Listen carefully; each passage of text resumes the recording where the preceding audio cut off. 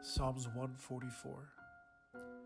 Make our sons in their prime like sturdy oak trees, our daughters as shapely and bright as fields of wildflowers.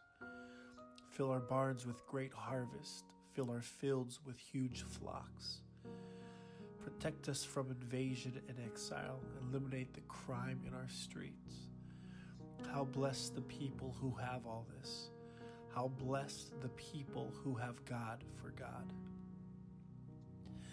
The psalmist models for his audience the blessing that is found in those who place themselves under the covering of God, that their lives would flourish as a result. It's important to be reminded of the blessings that are found in a life that seeks solitude in God. In fact, in the midst of chaos, your life can still flourish. In Scripture, there was a man named Jabez who prayed, "O God, that you would bless me and enlarge my territory." If you can, close your eyes to help limit distractions and begin to remind yourself that God wants your life to flourish. Then in faith, ask God to bless you and to enlarge your territory. Then, take a deep breath in,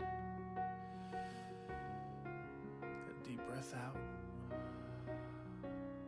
and in faith say, "God, bless me." Let's try again, but this time, let's ask God to enlarge your territory.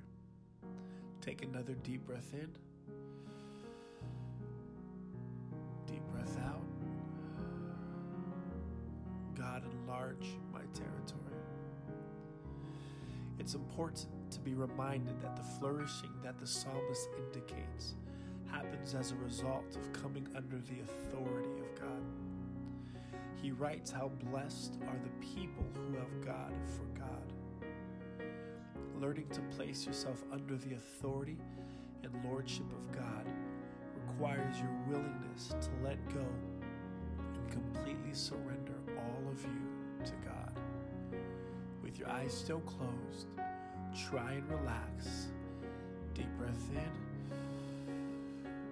deep breath out, and say, "God, give me strength to fully surrender to you." Let's do it again. Deep breath in, deep breath out, and say this: "God, give me the strength to fully surrender to you." How amazing is that we have access to our God. We have an opportunity to show our gratitude by consciously becoming a living sacrifice to God through the way that we live, think, and speak. The Apostle Paul writes in Romans 12, "I urge you, brothers and sisters, in the view of God's mercy, to offer your bodies as a living sacrifice, holy and pleasing to God. This is your true and proper worship." As I pray, repeat after me. God, I come before you this morning, yearning to live a life that is a sweet aroma to you. Help me with the words I use and the thoughts I think. Would you help me to surrender completely to you? And when I do,